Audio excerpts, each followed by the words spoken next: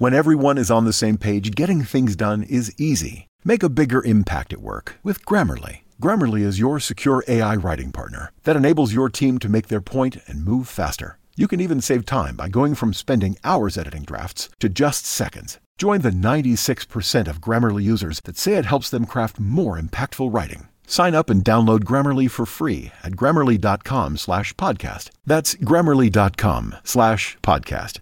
Easier said, done. Every team, every topic, everywhere. This is Believe. Good day, everyone. This is Tony Moscow with your high school sports podcast on the Believe Podcast Network, Los Angeles' #1 sports podcast network. The only place with a show for everyone. We believe in our teams. Do you believe? The Super Bowl is right around the corner. The Final Four is set. Brady, Rodgers on the frozen tundra in Green Bay. Josh Allen and the Bills go to Kansas City. If you're looking to place a bet on any of the sports going on, betonline.ag is the best and only place to lock it in. From game spreads and totals to team, player, and coaching props, BetOnline gives you more options to wager than any place online. And there's always the online casino as well. It never closes. So head to betonline.ag today and take advantage of all the great sign-up bonuses. Again, that's betonline.ag and sign up today. BetOnline, your online sportsbook experts. Joining me now is a 15-year, very experienced prep writer from the San Gabriel Valley Tribune, the Pasadena Star News. He also wrote for a paper in Whittier.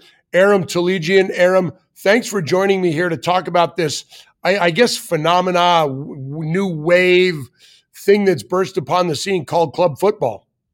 Right. Thank you, Tony, for having me on.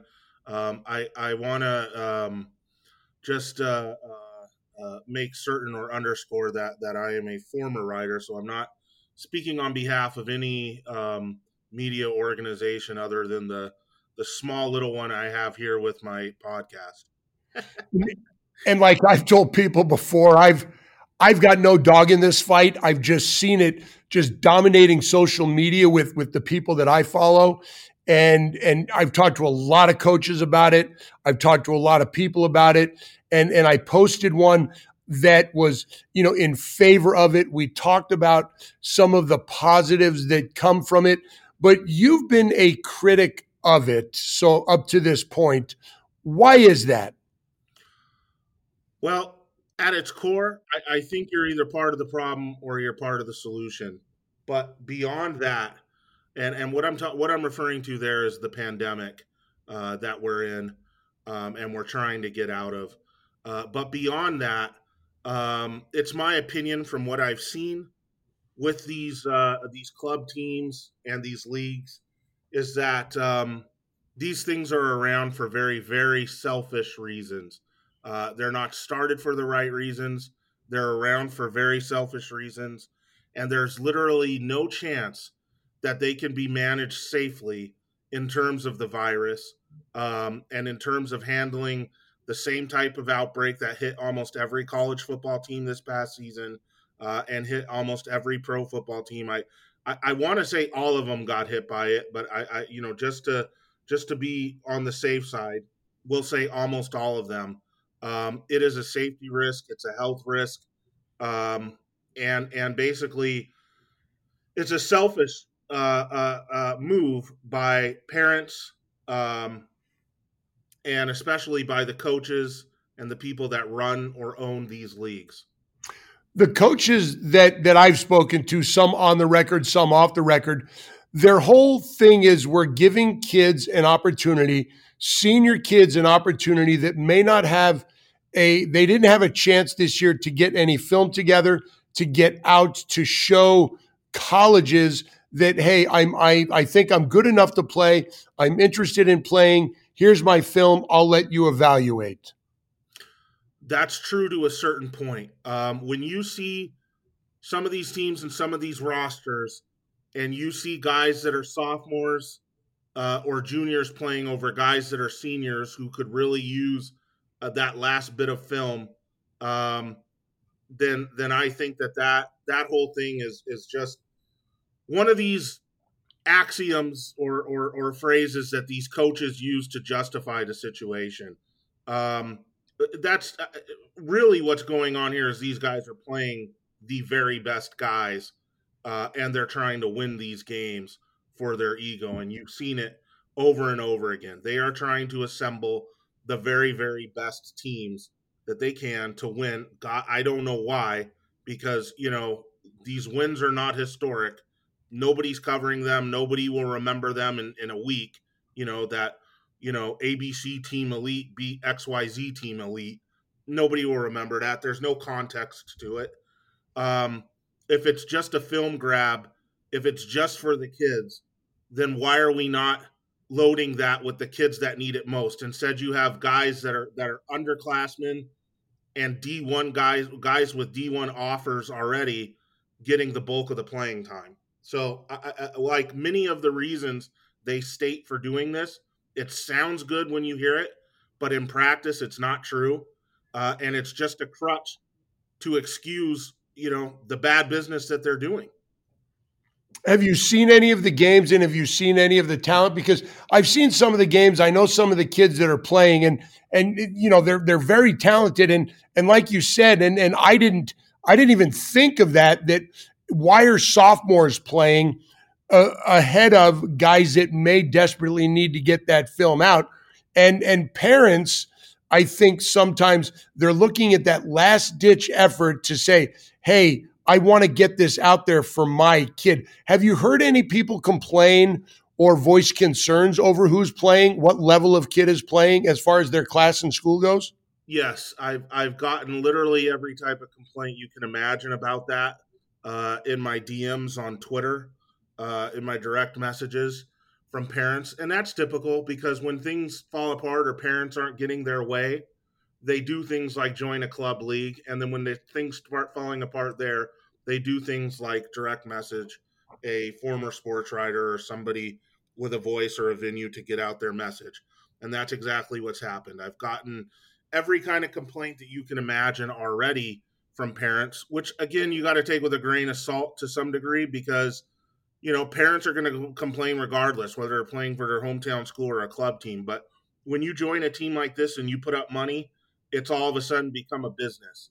And I have gotten those complaints that certain kids that don't need the playing time are getting playing time over other kids, that there is preferential treatment going on, that coaches are more concerned about the score for some reason than the film. And to answer your first question, yes, I've watched multiple games on YouTube, various clips on the internet, other places as well. And it is basically being played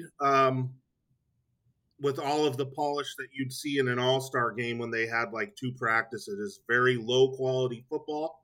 I don't know how people are putting any stock into this film because, like I said, it's extremely low-quality, sloppy, unpolished football, exactly what you'd expect from coaches that are overmatched.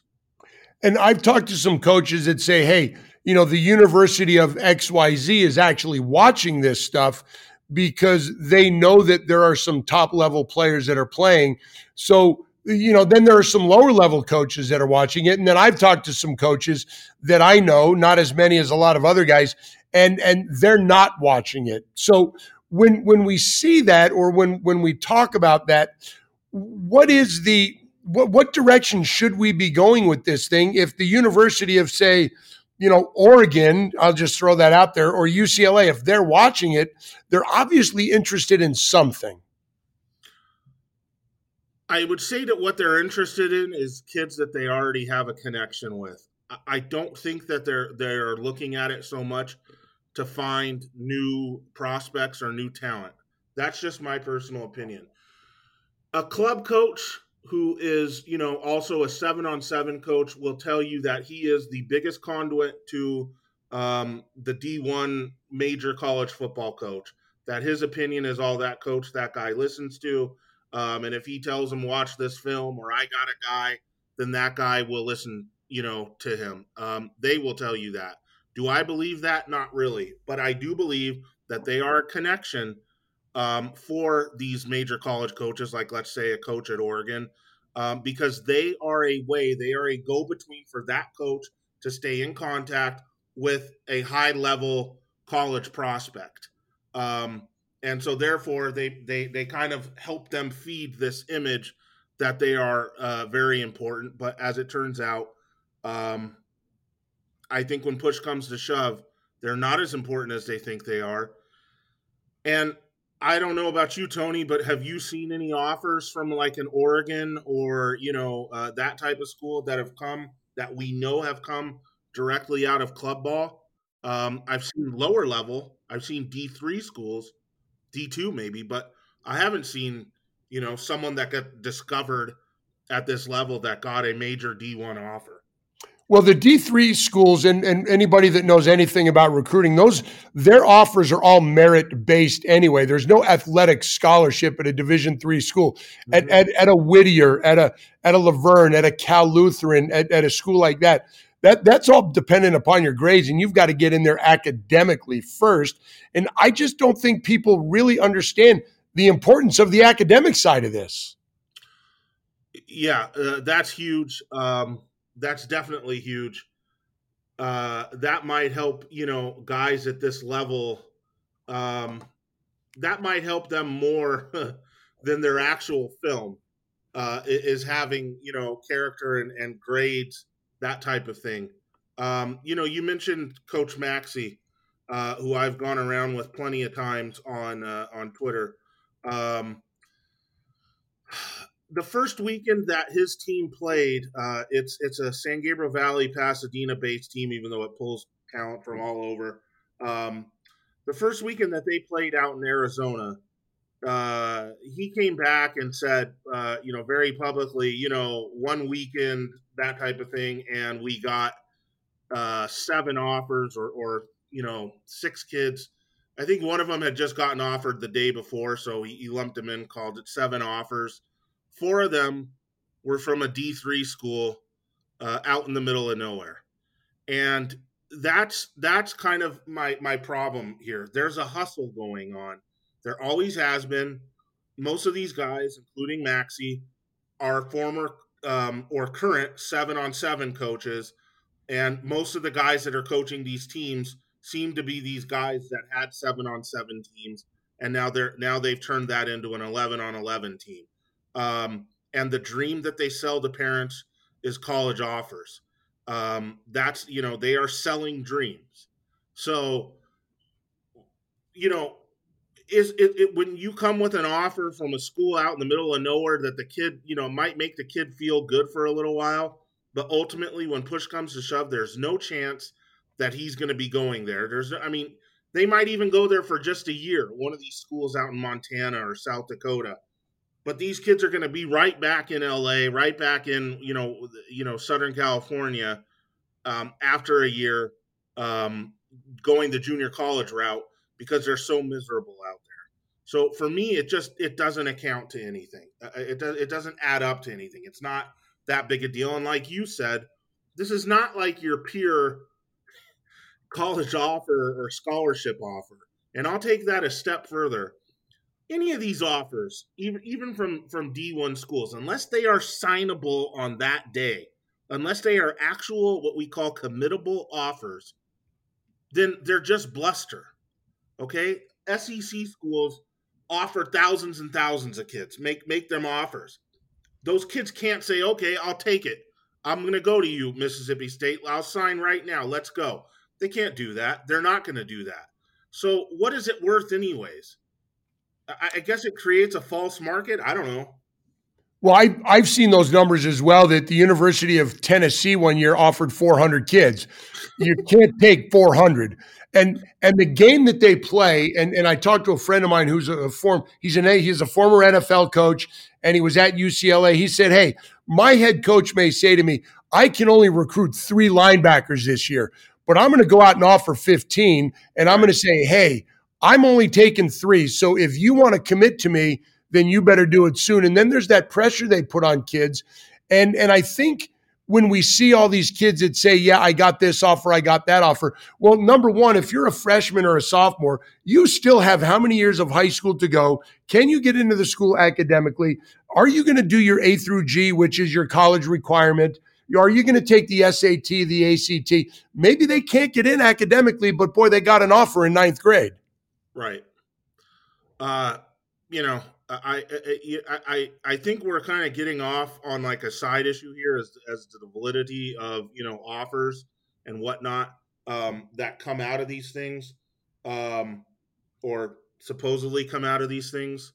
For me, you know, that's just selling a dream. Okay. And these coaches are very, very good at this. This is a very, very nice, profitable hustle. I don't care what any of them say. A lot of them will say, I don't make any money off this. Not true. When you talk specifically about these club teams, Tony, I know for a fact, well, I shouldn't say a fact because I didn't pay it, but I know from multiple parents, multiple parents, that the price differs just like it does in 7-on-7. The price differs from player to player. If you're the kid that's not going to play that much, that has, you know, a little bit of a struggle going on as far as getting offers or, you know, in terms of your talent, you're probably going to pay more than the kid who's an out and out stud who the coach wants on the team to make the team look more glamorous. And that kid might pay nothing. And that's the same tactic that's used in 7-on-7. I have parents complaining to me that a certain Inland Empire based club coach, I won't name him, basically needed them to pay for their the hotel rooms of several players out in Arizona and promised to pay them back and didn't. Some of the parents said, hey, no, you know, I'm not going to do that. A couple of the other ones did decide to pay for it, and the guy didn't pay them back. This is what we're talking about here. This is a ragtag thrown together situation that's basically run by hustlers, and they're going to hide behind things when I call them a hustler, like saying it's for the kids and you're a hater and those types of things. But you can't argue with the facts. And forget all those things that I just threw out right there. You're doing this against the backdrop of a pandemic that the health department, yeah, they can't make laws, but they can set protocols and they can tell us what's safe and what's not. You're doing this against the backdrop of them saying, hey, you know, we need to tamp this down. We need to, you know, not do these types of things until this virus gets better, which it really isn't. It's getting worse. You're doing this against that backdrop. And to me, it's totally ridiculous and selfish to be out there doing that. With that being said, and that's the part I agree with as far as the safety protocols. Do you see a future in club football? Because I've spoken to some people and they say absolutely there is. And how do you think it will affect the regular season of football or the regular practice schedule of coaches, where if this is a spring league and I'm XYZ school and I've got kids playing in a spring league, but I'm trying to run my spring practice, I think that's kind of a bad thing because now you're forcing a 16-year-old kid to make a choice. Yes, to answer your question, yes, I do see a future in it. And I feel like we were just here maybe 10, 15 years ago, but the subject was, do you see a future? Or the question was, do you see a future in 7-on-7? What happened with that situation? It went from a private club type thing to high school coaches feeling that they needed to step in and create their own club teams for the high school team because they were losing contact with their players and oftentimes their best players. And what happens to those kids and those parents when they join up with other, you know, top-notch kids and parents at a club level is they all start talking. And then the big ideas come about transferring and playing all at the same school. So high school coaches felt the need to jump in and get involved. And now the next thing you know, several years later, all the high school teams now play a 7-on-7 schedule, even though a lot of these coaches used to question whether it was worth anything, whether their teams got out of it. It was kind of a out of need that they got involved and out of kind of playing defense against these club coaches. So they jumped into the 7-on-7 fray. why would this be any different? As long as 7-on-7 coaches are having kids and parents' ears, as long as they have some sort of influence with those kids and parents, as long as they're selling the dream of I can get your kid a scholarship that his high school coach can't. I can get your kid, film against, film that your high school coach can't. I can do all these things for you. As long as they're selling that dream, they're going to have these desperate parents and athletes buying into it, and they will have influence over them. And, really, I think this is a done deal because you look what happened here, and it's very sad to me that this happened over the last month. The high school coaches did in fact join up with the club football thing. They started announcing that their teams, several of them all over Southern California, started announcing that they would have 11-on-11 football teams that maybe weren't coached directly by the head coach, but somebody on the staff. And it was a way to kind of keep their team together rather than having their top kids go play for various other teams and that type of situation. And I don't think there's any going back. And the way the season would look quite clearly would be this would be something that happens either in the summer or the spring, the late spring. And you tell me, man. I mean, you think it's a good idea for high school kids to play two tackle football seasons in the same year? I don't, but I know that they do something similar to this in other states. And my question is, and neither one of us know the answer to this question, do we foresee the CIF changing their spring practice rules to allow so many padded practices during the spring and then maybe a 4 to 5 game schedule that coaches can play to kind of nip this whole thing in the bud and cut it off before it really starts to grow? It's a good question. I know that CIF would do that, screaming, dragging, having to be dragged, kicking into making a move like that. I think they've kind of come out today, just as we speak, and sort of admonished those two Orange County private schools that actually played a game. Yeah, Calvary Chapel and some smaller Christian school, which is crazy. Oh my God. Yeah. Capistrano Valley Christian. Again, Tony, the other thing that I can't help notice that really does play a part of this, I coined a phrase a few months back called a MAGA coach. MAGA, obviously, in reference to Donald Trump, coach being coaches. And I just think that too many of these coaches and too many of these parents let their political beliefs as far as the virus and as far as what the limitations should be because of the virus cloud their better judgment. And therefore, they think that it's okay to do things like this, to fly in the face of CIF. That was a slap, that game, in the face of CIF.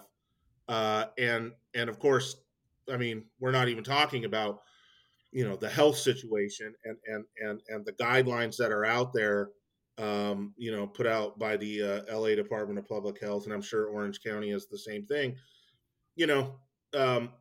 To be doing that in this environment where bodies are literally stacking up in hospitals, it's just utterly ridiculous. And yeah, I know the kids, so they say, don't really get too sick from this, but we don't know the long-term effects. And in fact, we're starting to see that there are long-term effects. You might kick COVID, but you may have problems down the road that develop. But we do know that home spread is the number one form of spread of this virus, meaning you spread it, someone brings it home to the household, and it spreads like fire through the household. And people who are more at risk, maybe not little Johnny who's playing in the club football team, but maybe his obese uncle who comes over for a holiday or a birthday gets it and has a severe case. And now we've got a problem, and that was a spread that came out of a club football activity. I just feel like I've posted, pictures of winner's circle games, and you could see right down the sidelines. If you don't mind, I'll tell people my Twitter. Is that cool? Yeah, go ahead. Okay. At Chemical AT, just how it sounds. You can see it on there. I posted this pic multiple times of a sideline shot at a winner's circle game, and I think there's one kid that's wearing a mask on the sideline all the way down. The parents are sitting there. Nobody's wearing a mask. I feel like part of this playing club ball is an act of political defiance. And I've gotten into, little arguments on Twitter with people that are club parents and are sitting there telling me that masks don't work. I don't know, man. I can't put up with it. I really can't. It's an interesting topic. It's something that I don't think is going away. It's going to be interesting to see how those powers that be actually deal with this in the future, because I think the further down the line we get, the less chance we are to have a football season. And like you said, parents are desperate, whether they are the delusional parent or not that thinks their kid's going to get that offer to, Alabama or any offer whatsoever. Like you said, parents are going to do what they want to do. People are going to do what they want to do. And if they're just guidelines and not laws, then we say, hey, we're not breaking any law if we're just not following the guidelines. Right. And I personally have a problem with people that mocked the protocols right down the line that, when this thing first hit, said, oh, masks, I'm not going to wear a mask. Nobody's going to tell me to wear a mask. They were anti-mask. They were anti anything that people, I guess, tried to do. People that weren't named Donald Trump, I guess, tried to do in order to curtail this thing. And then because of that, this virus got out of control, and it is where it is now, where it is wildly out of control. And so these people that mocked all these safety protocols right down the line are now complaining, why can't we play high school football? Well, because of the environment that you helped create by not knocking this thing out. And the last thing I will add to that little portion of it is this argument that suicide, if the kids don't play, they're going to commit suicide. I understand that the suicide rates are up, and it is a very sad collateral damage to this, but it is a collateral damage to the fact that this virus wasn't handled properly from the word go. You can blame whoever you want to politically for that. It wasn't handled very well, or it was quite badly handled from the word go. And that is what has us in this situation. Not a guideline, that's saying, hey, look, football is a high risk activity, which it is. I mean, you couldn't get any more high risk as far as sports than football. Maybe wrestling, where there is actual swap of blood, sweat, tears, so to speak. Close quarters, that's unavoidable, that type of thing. Heavy breathing into each other's face masks. You couldn't get more severe than that, or more risky. And, people's practices are what have us to this place. Than to sit there and say, well, I didn't do my part, as far as preventing this thing. In fact, I mocked everything about it. And now I want my kid to be able to play club football when this pandemic is at its worst point. That's just total ridiculousness, Tony. I'll have to agree with you on that. And, with that, I'm gonna let you go. I thank you for taking the time to do this and sharing your opinion with me. Like I tell people, I definitely want to get both sides of this story, or, both sides, the reasons for and the reasons against. And I think we accomplished some of that today. And when people listen to this, Aaron, maybe you're going to get some more backlash on Twitter, but it's good that we can, I guess, civilly discuss something like this, whether we agree with it or not. Yeah. I don't know how civil I'll be on Twitter, but certainly here That's not Yeah. a problem. And thank you, Tony, for having me on. I know that mine is sort of an outsized opinion, and I appreciate you letting me having me on to express it. Well, fantastic, Aaron. Thank you so much, and I'll be on the lookout for the Twitter war that is now coming. Yeah, exactly. I'll just sit back, pop open a nice cold one, and eat some popcorn and just read. That's what most people do. Yeah. All right, my friend. Well, thank you so much, and thanks for taking the time, and we'll be in touch. Take care, Tony. Joining me now on the podcast to talk about club football is Jason Klein in his 5th year as the head coach at Newbury Park High School out in the Conejo Valley in Southern California, out the 101 freeway. Jason, thanks for taking the time. How you doing, man? Doing great, Tony. Thanks for having me. Excited to talk to you. My pleasure. The whole club thing, and we were just talking off the air, and I just did part 1 of a podcast on the positives behind it. But there are those detractors that are not fully supportive of this.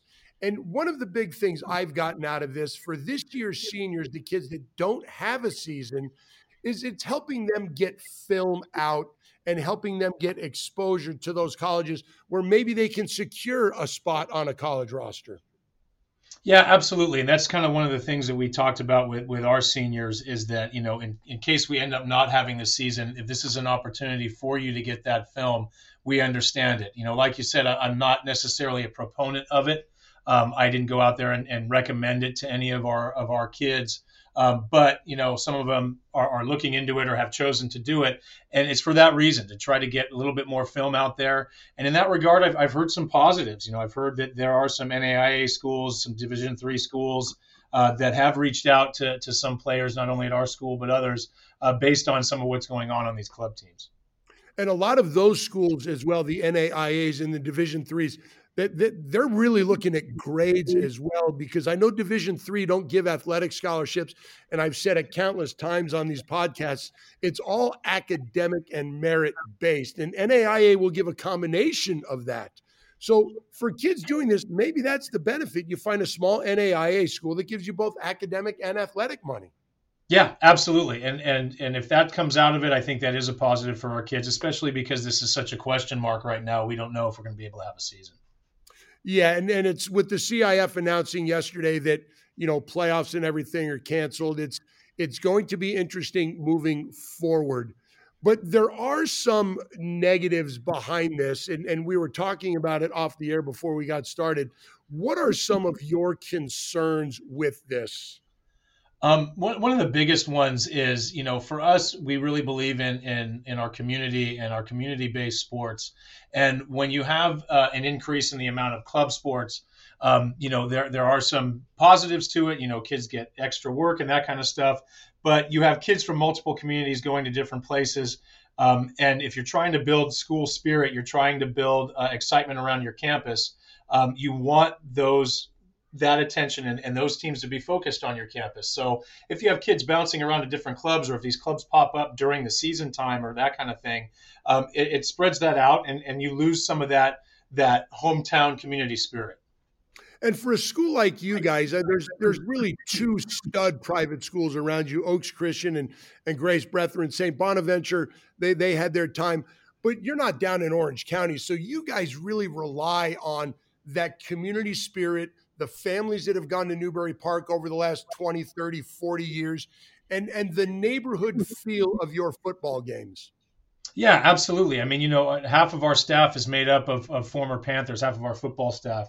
And just, our kids go around and they sell discount cards to our local businesses. And it's really important, not only to the school, but as our football program. That's one of the things that we really teach is giving back and being a part of your community. And when you have the club situation, you have kids bouncing around to clubs in all sorts of different areas. So you lose some of that community feel. And then on the school campus, and I've been on your campus, I've done some games out there for Prep Zone, even on my own campus. When it's Friday morning and you've got a game Friday night, and I don't know if your kids wear their jerseys or if they wear shirts and ties, But when you see the kids walking around there, then you have the pep rally in the gym and the cheerleaders and the band. And then Friday night comes and the stands are filled and the student section is there. That is probably, in my opinion, one of the best experiences for most kids that play high school football, because they'll never play college, but being out there in front of their family, their friends, the student body, the teachers, man, I don't want to lose that. Yeah, and neither do I. And I think you hit the nail right on the head. That those Friday night lights, that's how you kick off your school year every year. That's how you welcome in the new crop of freshmen. That's the excitement that you build for your community and for your campus. And you're right. If we end up going to the point where it's everybody's looking for a club rather than playing for their local high school, then we lose some of that community feel and that excitement that builds on those Friday nights. And you hit it right on the head. We're in our jerseys on Friday, and you can see kids walking around and just being proud of that and excited about what's going to happen on Friday night on our campus. And then to kind of piggyback on that, the culture of the school, and some of these kids, it's the reason they go to school. And we as teachers, we push that academics. But for some kids who may not come from situations where academics is valued, them coming to school, playing a sport, having to maintain a certain GPA, that is their incentive sometimes to come to school, to get out of bed, because then they've got that other positive thing in their life. Yeah, absolutely. I mean, that's, it's what drives some of our students, and, not just in football, obviously, in all of our sports. It like you said, it gets them up out of bed because they get to go to practice and they get to work hard with their friends and their teammates and go out there and do something that's not just necessarily academic, but something that they're also gaining life skills from. And that's, the big thing about education-based athletics is that it is such a tremendous life skills teacher. Not only, for learning how to be a teammate, learning how to work hard, learning how to be disciplined, but also to build community. And I agree with you 100%. And then when you look at that, these kids that, they come in as a freshman, maybe they're not the best student, but if they've got some athletic talent and some ability, and a coaching staff recognizes that, and you start seeing these young men and young ladies grow over the year in maturity in their careers, then you say, hey, you may have a shot to play in college. And then maybe that's the incentive for them to start doing better in the classroom. Yeah, absolutely. And that's any type of way that we can reach a young man or a young lady to get them over that hump to where, okay, I need to figure out a way to get something done in the classroom so I can take that next step, whether it be on the ball field or getting themselves into college. Having that athletic experience definitely gives us that extra piece of ammunition to help those kids over the hump. The kids that might not want to show up.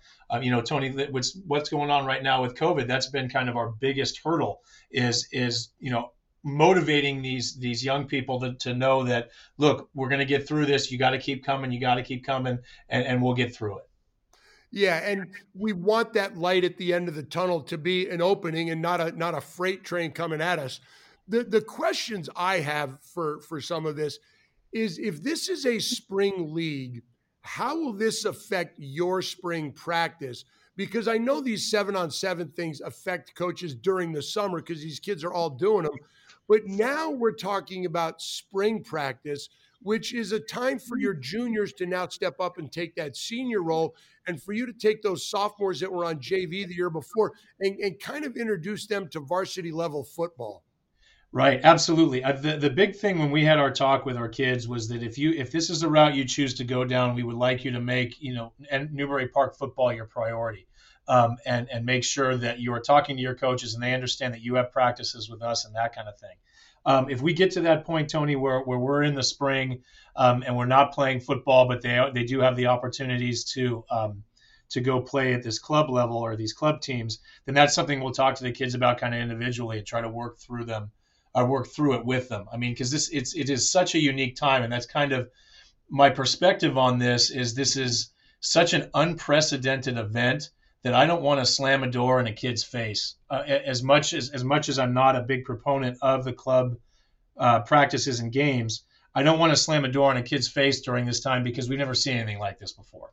Yeah, and that's what we're all about. And you look at these club teams, and some of these guys, from people I've talked to, have they just want the best on their team, and I understand that because who doesn't want to coach great players, but are you maybe then forcing out the marginal kid who's not the best football player out there, but is that borderline kid that just wants to play? And I've heard both sides of that, where some of the clubs are taking those kids and some are not. And we don't want to shut the door in those kids' faces as high school people.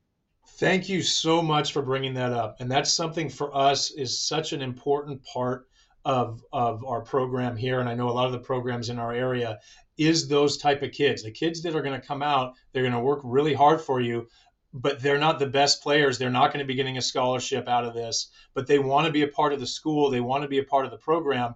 And those are the kids you absolutely love to coach. And that's one of the dangers with club is that you hear so much about stuff being pay to play, or you're bringing in somebody that's really good, or we're only going to look at people that are really good. Well, that aces out that entire group of students that you talked about, Tony. It's the scout team guys, of which we really celebrate and enjoy having on our team here at Newbury Park. We're going to lose kids like that, and I don't want to see that happen. None of us do, and I'm not aware of the cost of club football yet. I do know that from my own children playing club soccer, good Lord in heaven, that you need 7 jobs to pay for some of those clubs, and it's insane how much money those people charge. And then you look at some of the club teams that are out there, and you think those kids they're not great soccer players, but the coach is charging an exorbitant amount of money. The club is charging you a lot of money to register and buy the bag and buy the uniform and get all this and get all that. And the kid has no shot of playing at a higher level.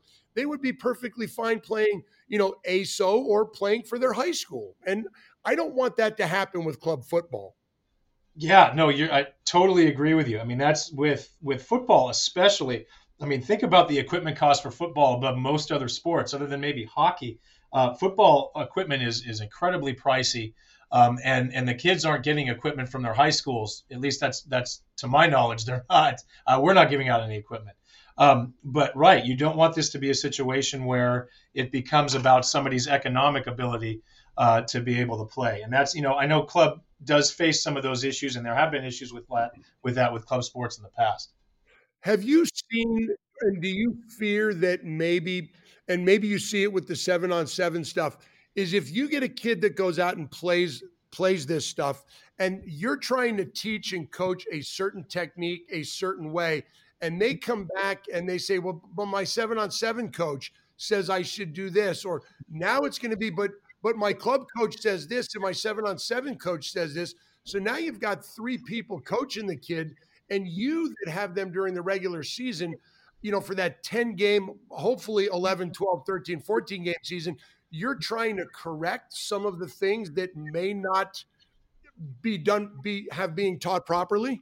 Oh, absolutely. And that's, I mean, you get that. And I know I talk to our coaches on campus that have club sports that are a big part of their programs as well. And you get that. You're going to get coaches telling them one way or the other. And really, the bottom line is you've got to make that point of, well, this is how we do it at Newbury Park, and this is the way we need you to do it. And, we have cut-ups and film and how we show kids technique and that kind of stuff, so they understand why we do things the way we do and show them how it works in real time. But yes, definitely, that's a concern. It's when you have too many the kids taking advice from too many people, they don't know which way is up.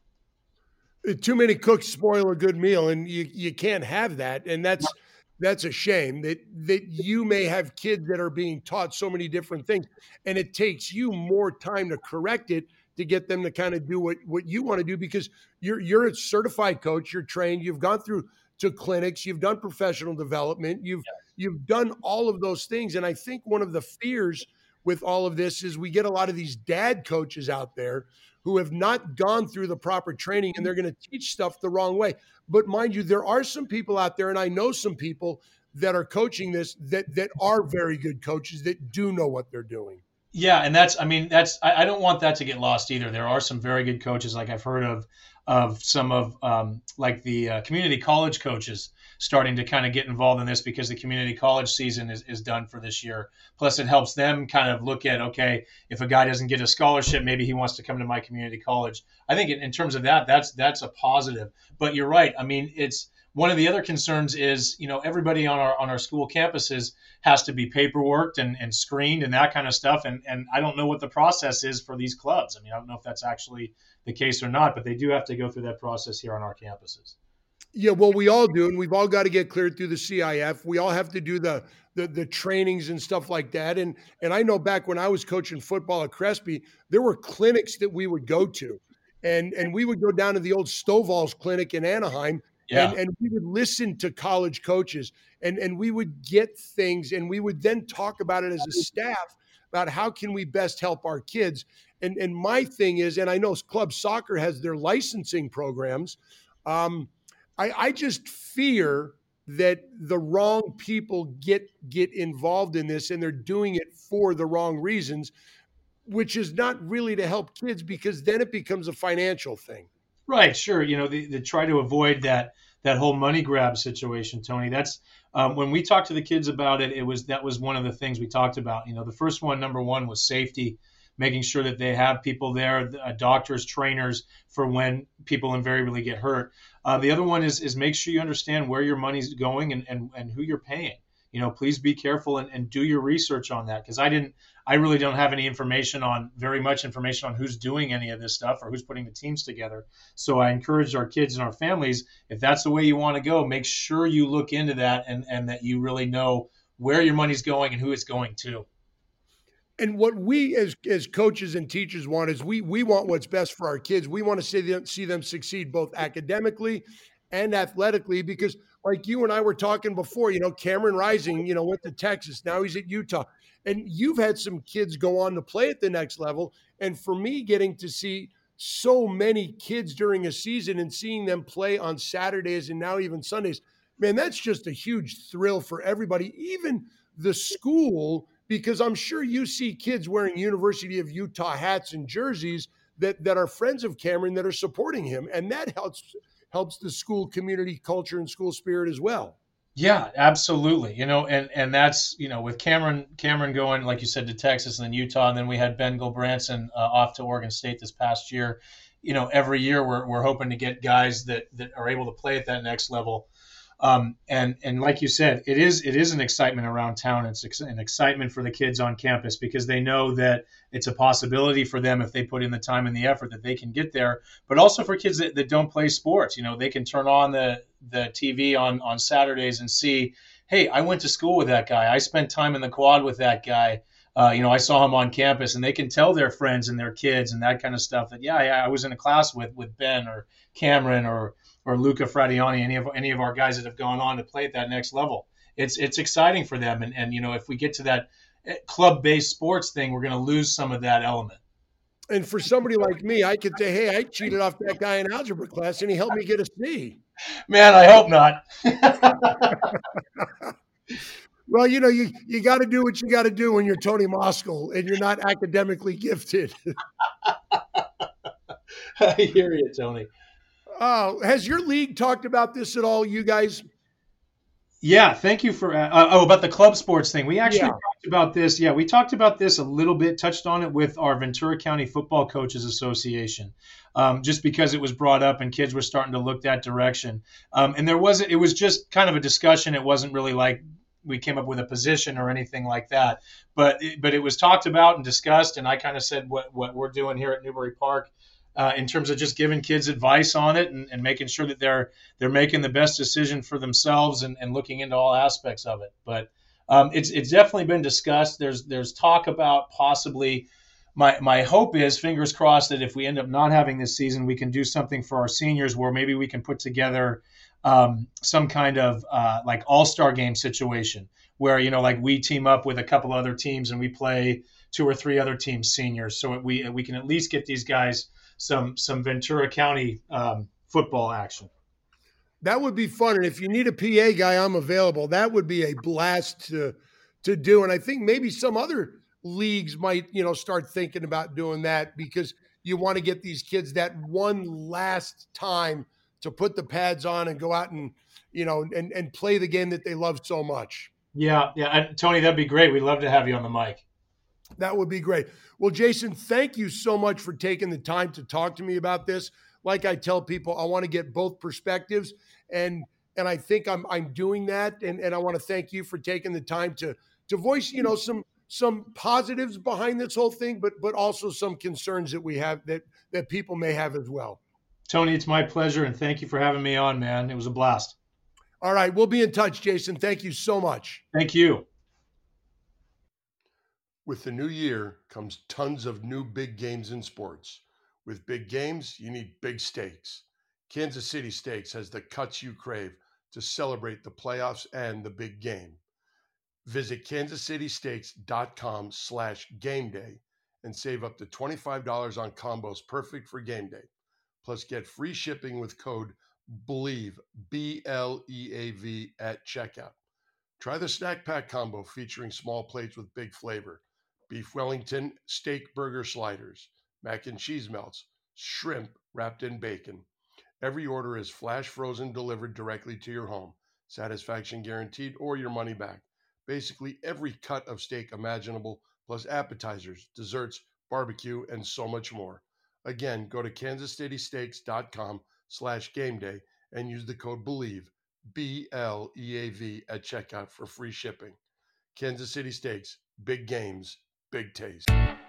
Being Home with Hunker is a podcast where we visit with designers, artists, and creatives in the spaces that express and shape their identities, their homes. If you love design and decor, if you're curious about how people live, or if you've been transitioning or transforming your own home, you'll love these honest conversations.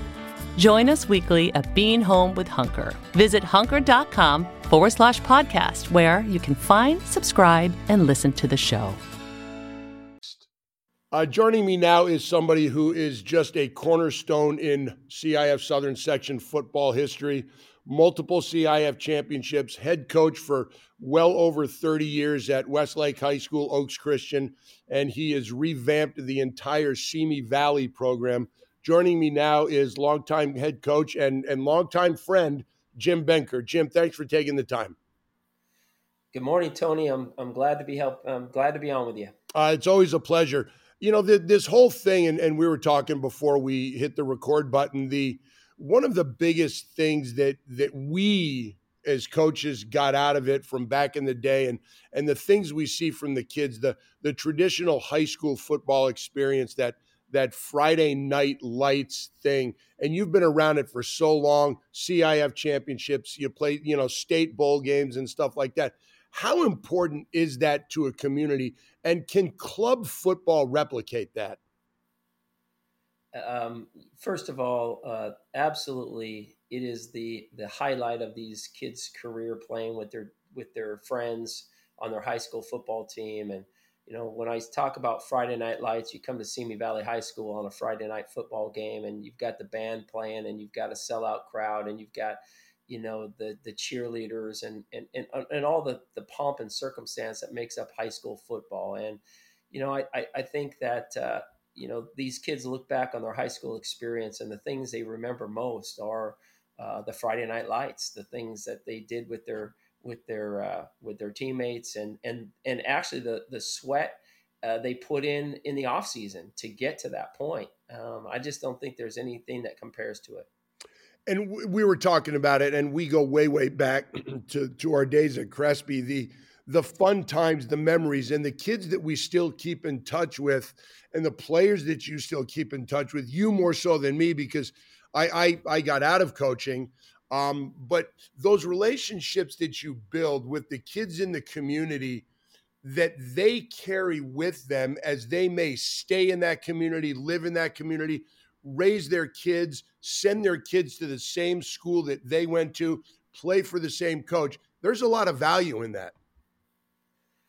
Well, I think, for a great deal of these kids, they grow up together. And, obviously we're in an environment where kids still make decisions and choices on high schools and where they want to play, et cetera. But I think, you look at this whole club environment, and, the club program has really been built on the fact that we are in a pandemic and 3 million kids are sitting on the bench and they're not able to play high school football.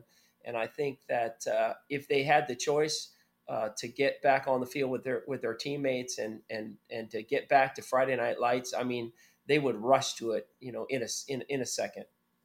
And I think that says something for the kids. And you're right. There's a lot of kids that are they're sitting at home. They've got nothing to do. You guys can go out as coaches and condition and do all that, but that gets old after a while because there's really no competition in just doing drills and not being able to throw a ball and not having the kids be able to do that.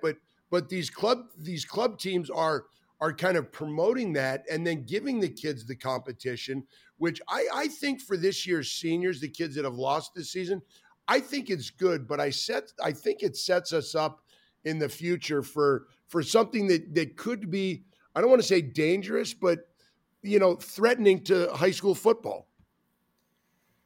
Well, I don't think it's a threat to high school football. Actually, I think it's a result of where we are with our pandemic. And as I said, you have 3 million kids on the bench that can't play sports. You have no church, no school, no sports.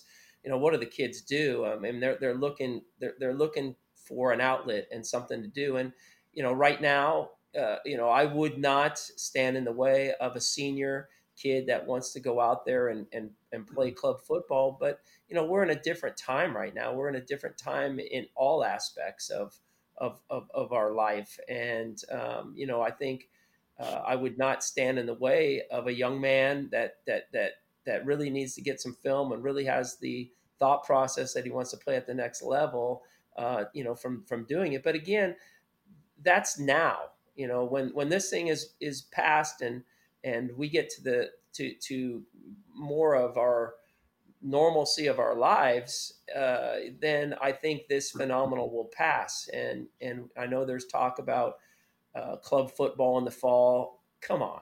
I mean, I don't see any way that these kids are going to make a decision to play club football with all the that goes into high school football, that club football can even get close to what the high school programs are providing. And I know there's some talk out there about, well, some programs, you know what, every program, these high school coaches, they put their heart and soul into these kids every day, whether it's on the field or as a mentor, as a father figure, as someone that they can look up to. As I tell my parents, I spend a normal time. I would be 5 hours a day with these kids. I spend more time than their parents do, and quite honestly, they listen to the coaches and they mimic and they model the coaches. And so I think that it's more than putting a product on the field. It's all the things that go into being a high school football player on a team, working together for a common goal. I was talking to somebody kind of off the record about this whole thing. And one of the thoughts with the club football is, hey, we've had these kids since their Pop Warner days, since they were 7 years old. We've kept this team together. And why can't we, or why shouldn't we keep these kids together all through high school in a club environment, which is one of the, I don't want to say arguments, but one of the cases that they're stating that says, hey, we've had them for this long, so why not keep them? Is that something that you've heard that people have talked about? Well, I think, most good high school programs are now year round. I mean, the 3-sport athlete has really kind of flown out the window with the amount of time that these kids are putting into one or maybe 2 sports. But I think most high school programs now are year round, whether it be lifting or field conditioning or field skills. And you run a good program and the kids are involved in football from January to December. I mean, it's all encompassing. So I think that there has been, because of the pandemic, an opening because kids need an outlet. And, a lot of schools, ours included, we can't provide them a full padded practice game environment. That being said, what is happening now with the club program, and they're out there, full padded practices, that's illegal by the health department and the governor's office. Everything that they're doing right now is illegal in the state of California. And if we could do it, then the high school programs would be moving forward. And I think, another point that has to be made is, having a governing body like the CIF that makes it a level playing field, and rules are followed, and schools are under the scrutiny of the CIF based upon following these guidelines and following these rules. And you enter into a club football program, there are no rules. It's a me philosophy of, give me the ball so I can show what I can do, because there's no playing for another program. It's all about me. And I get it for these high school seniors, and my heart goes out to all these high school players that have lost so much from March to December, not going to school, proms, dances, going to support the other programs in the high school. I mean, it's just, these kids have lost so much, and it's so unfair for a whole group of kids that have lost the memories that we've all cherished for so many years. And I look at them every day, and the depression and the no relief in sight attitude is really, really disheartening for these kids. And so, I do understand how right now the thought process is to play some club football, and I'm not against a kid doing that in my program. But as the state just came out with guidelines, you cannot do two sports at one time any longer. That was legal up until yesterday, and during the pandemic, and they now changed the rule that says you can do one or the other. And I think that's good for kids, and I think that's good for the high school football community. And now I think when we look towards the future, and you look at, you say, and we all feel bad for these kids. You look at the fall sport athlete, those high school football, the seniors, they lost 1 year. But now when you start looking at the spring sports, some of these kids have lost 2 years of their high school career. And to me, that's just crazy. But, when you look at the youth, and I know that a lot of high schools have strong youth programs that feed into the high school. Do you fear sometimes that maybe one of these coaches is just going to say, hey, we're just going to take this team and you guys aren't going to go to high school? We're going to go to one of these places. We're going to hold all of you back in 8th grade. You're going to do it twice, and then we're going to go club. Well, the world we live in, there's all types of opportunities and such, and the rules are made for the betterment of all, and I guess there are ways that people can go around the rules and do things differently. But, I think you look at, I've been a head football coach now for over 30 years. I've coached football, high school football, my whole career. And the memories that these kids make on the gridiron with their friends is untouchable. You can't touch this with a club program.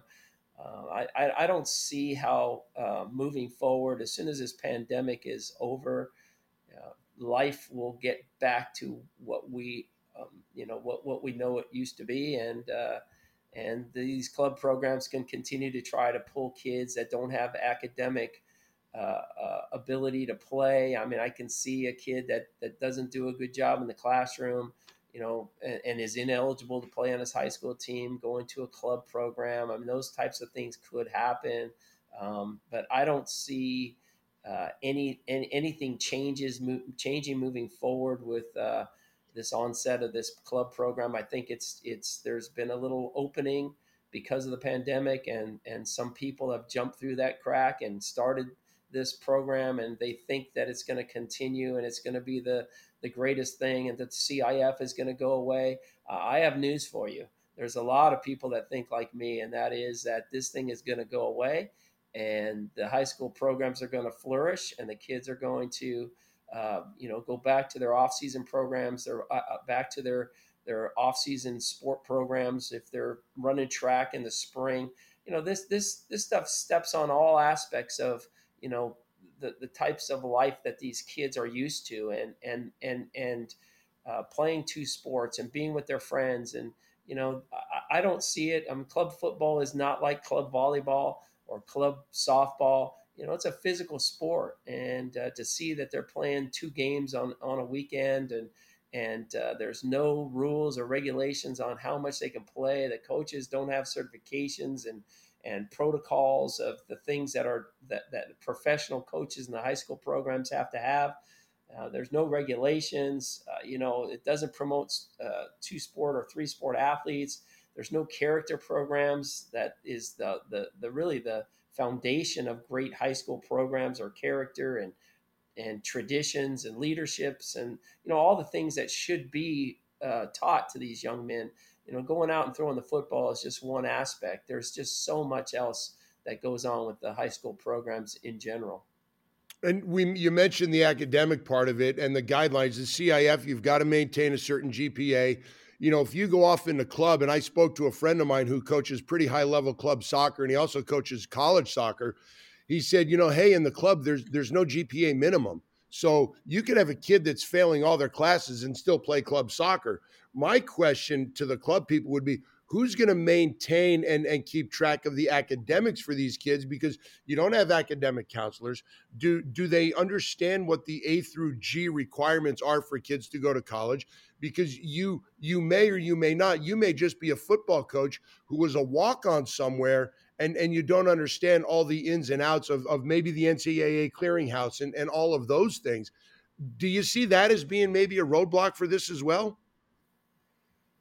Well, I see everything as a roadblock for this. I see the only positive right now in club football is it's giving these young men, the 3 million high school football players that are sitting on the bench right now, an opportunity to play. And when you kind of dangle the opportunity to play for these kids, they're jumping at it to go out and play the great sport of football, the sport that they love. And that's not currently available to them in their high school program. We're still running around in pods and conditioning, and the season, essentially the fall season, is over, and we're moving into a winter area right now, and there's no relief in sight. So especially for the seniors, they're turning to a program that can get them back on the field and give them some normalcy in their life, and football is part of that. There's nothing for these kids to do right now. There's no church, no school, no sports, no parks, no, you go to the to a park and the basketball hoops are tied down. You can't even shoot basketball. There's just no outlet for these kids. And I think the club program does give them an opportunity to do it. And some of them have jumped at it. But that's just a small portion of the kids. The majority of them are doing with the high school, or we're still working with the high school program, and very hopeful that our season is gonna move forward. And I, for one, am one of the optimists that says that we are going to play football. And I've told our kids, and we're moving for that. And talking to the CIF and the state office, and I'm on the Golden State Football Coaches Association that is moving towards the governor's office to help them to understand that it's not just playing a game. It's the mental health of these kids that have really nothing going for them right now, from a stay-at-home order to not going to school to looking in front of a computer screen or staying at home playing Fortnite all night. It's just not a good environment for our kids right now. They need to get back into some type of normalcy in their life. And, this club football is dangling out there, and some of them have jumped at it.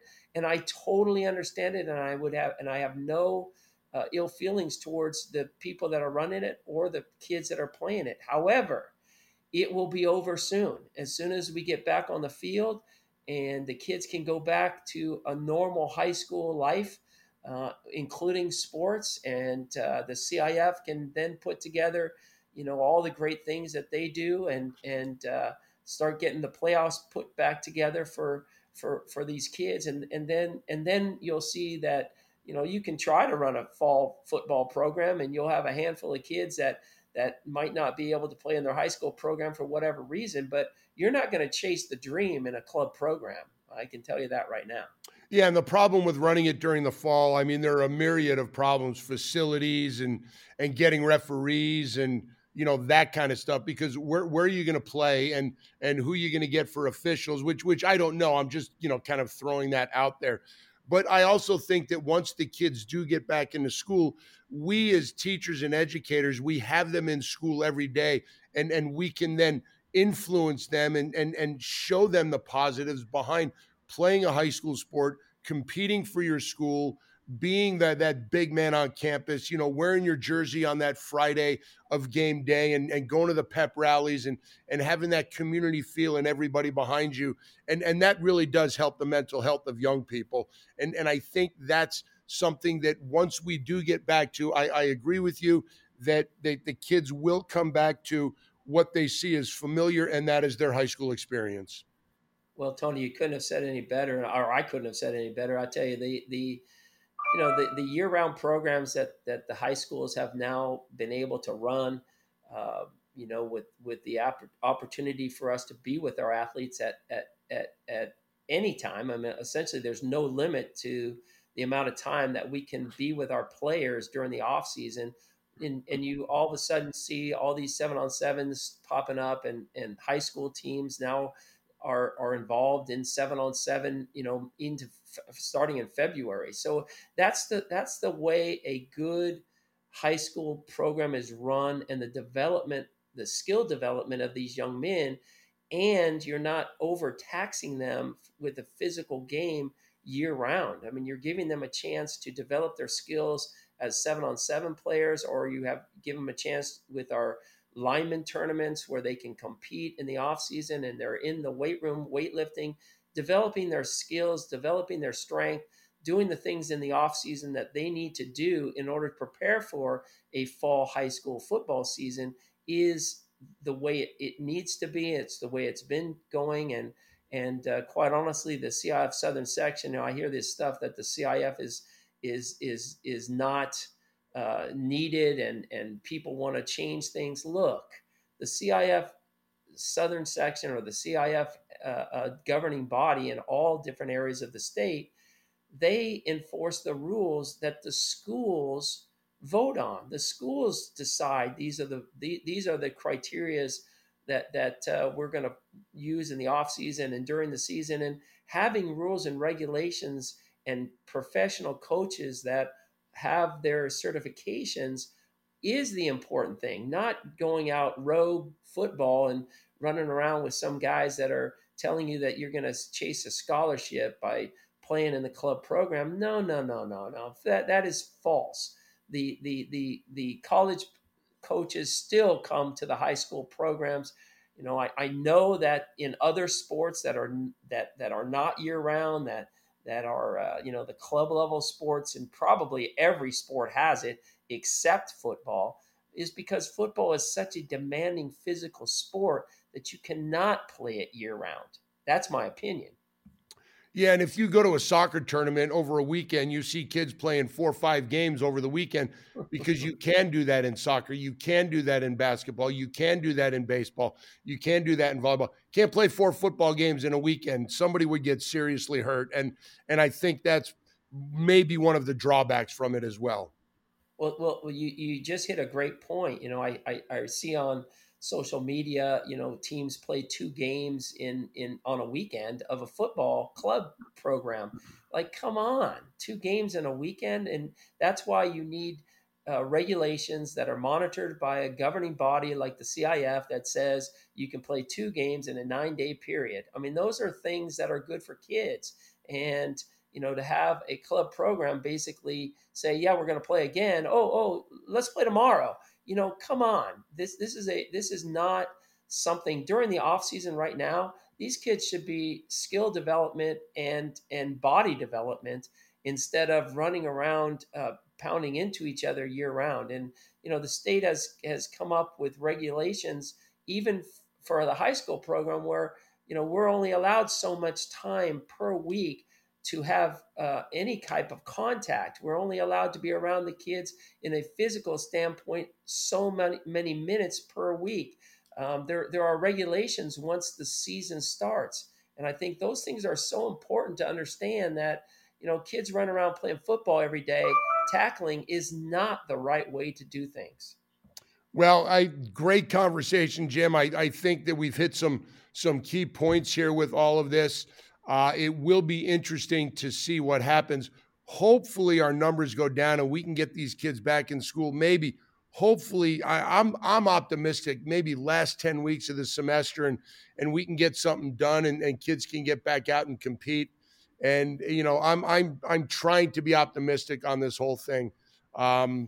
And I would love for it to happen. And I want to thank you for taking the time to talk to me this morning on this. It's a touchy subject. There's a lot going on. There's a lot of people on both sides of this. And that's what I tried to do with this podcast, is get people that we're out for the kids. We want what's best for the kids. Right. Well, you know what? I appreciate the opportunity to talk to you. And as always, obviously we've been friends for 35 years and, anytime that you need anything, I'm there for you. And I fully expect us to have a high school season. I fully expect to play, maybe 6 games and maybe a bowl game. And the CIF has done everything to help us to do that. But, I will just touch one more thing. If it was legal for us to be playing football right now, we would be playing football. The club program that's out there right now, and they're out there playing, that is completely against the guidelines of the health department of the state of California and the governor's office. So, I don't see how it's being done, to be honest with you, legally. I guess everybody just turns their back on it, but it is not okay, in my opinion. Yeah, and I think the argument is, hey, they're guidelines, they're not mandates, and there's always a way around everything. So, I understand. I just wanted to make sure I put that in real quickly. Yep. Well, Jim, thank you once again for taking the time. I look forward to our future conversations, and once this season gets going, maybe the Prep Zone guys will get out to Simi Valley and we'll see the Pioneers in action. I hope that happens. We'll talk to you later, Tony. Thanks so much. Thank you so much. You're welcome. Bye-bye. On this week's Where Are They Now, we head down to Westwood and take a look at the UCLA women's volleyball program, where freshman Allison Jacobs, West Ranch High School class of 2020, and previous guest on this podcast, made her collegiate debut. In that debut, she had her first career double-double, totaling 12 kills and 10 digs. On the season, Jacobs has 19 total kills and 16 digs, as the Bruins are 2-0 as they beat Cal 3-1 and 3-0. Allison, we wish you continued success during your career at UCLA. Well, there you have it, ladies and gentlemen. Both sides of the club football story. I would like to thank people, Damian Porter, Noah Fafita, Rob Maxey for joining me last week. And this week, Aram Talijian, Jason Klein, Jim Benkert for joining me. And there is a whole lot that still needs to be discussed about this. I just wanted to give both sides of the story. There are so many more people I could have reached out to or that probably wanted to share their opinion. And if you do want to share that opinion with me, then maybe I can have you on to talk about this further. So let's keep going forward in the right direction. Let's keep the masks on. Let's keep the social distancing. Let's do our best to get these kids back out on the competitive arena, because time is running short for them. Thanks for listening, and until the next time, enjoy the rest of your day. Thank you for listening to Believe. You can show support to your host by subscribing to the show and giving us a 5-star rating on your preferred platform. Check us out at Believe.com and search for BLEAV on YouTube.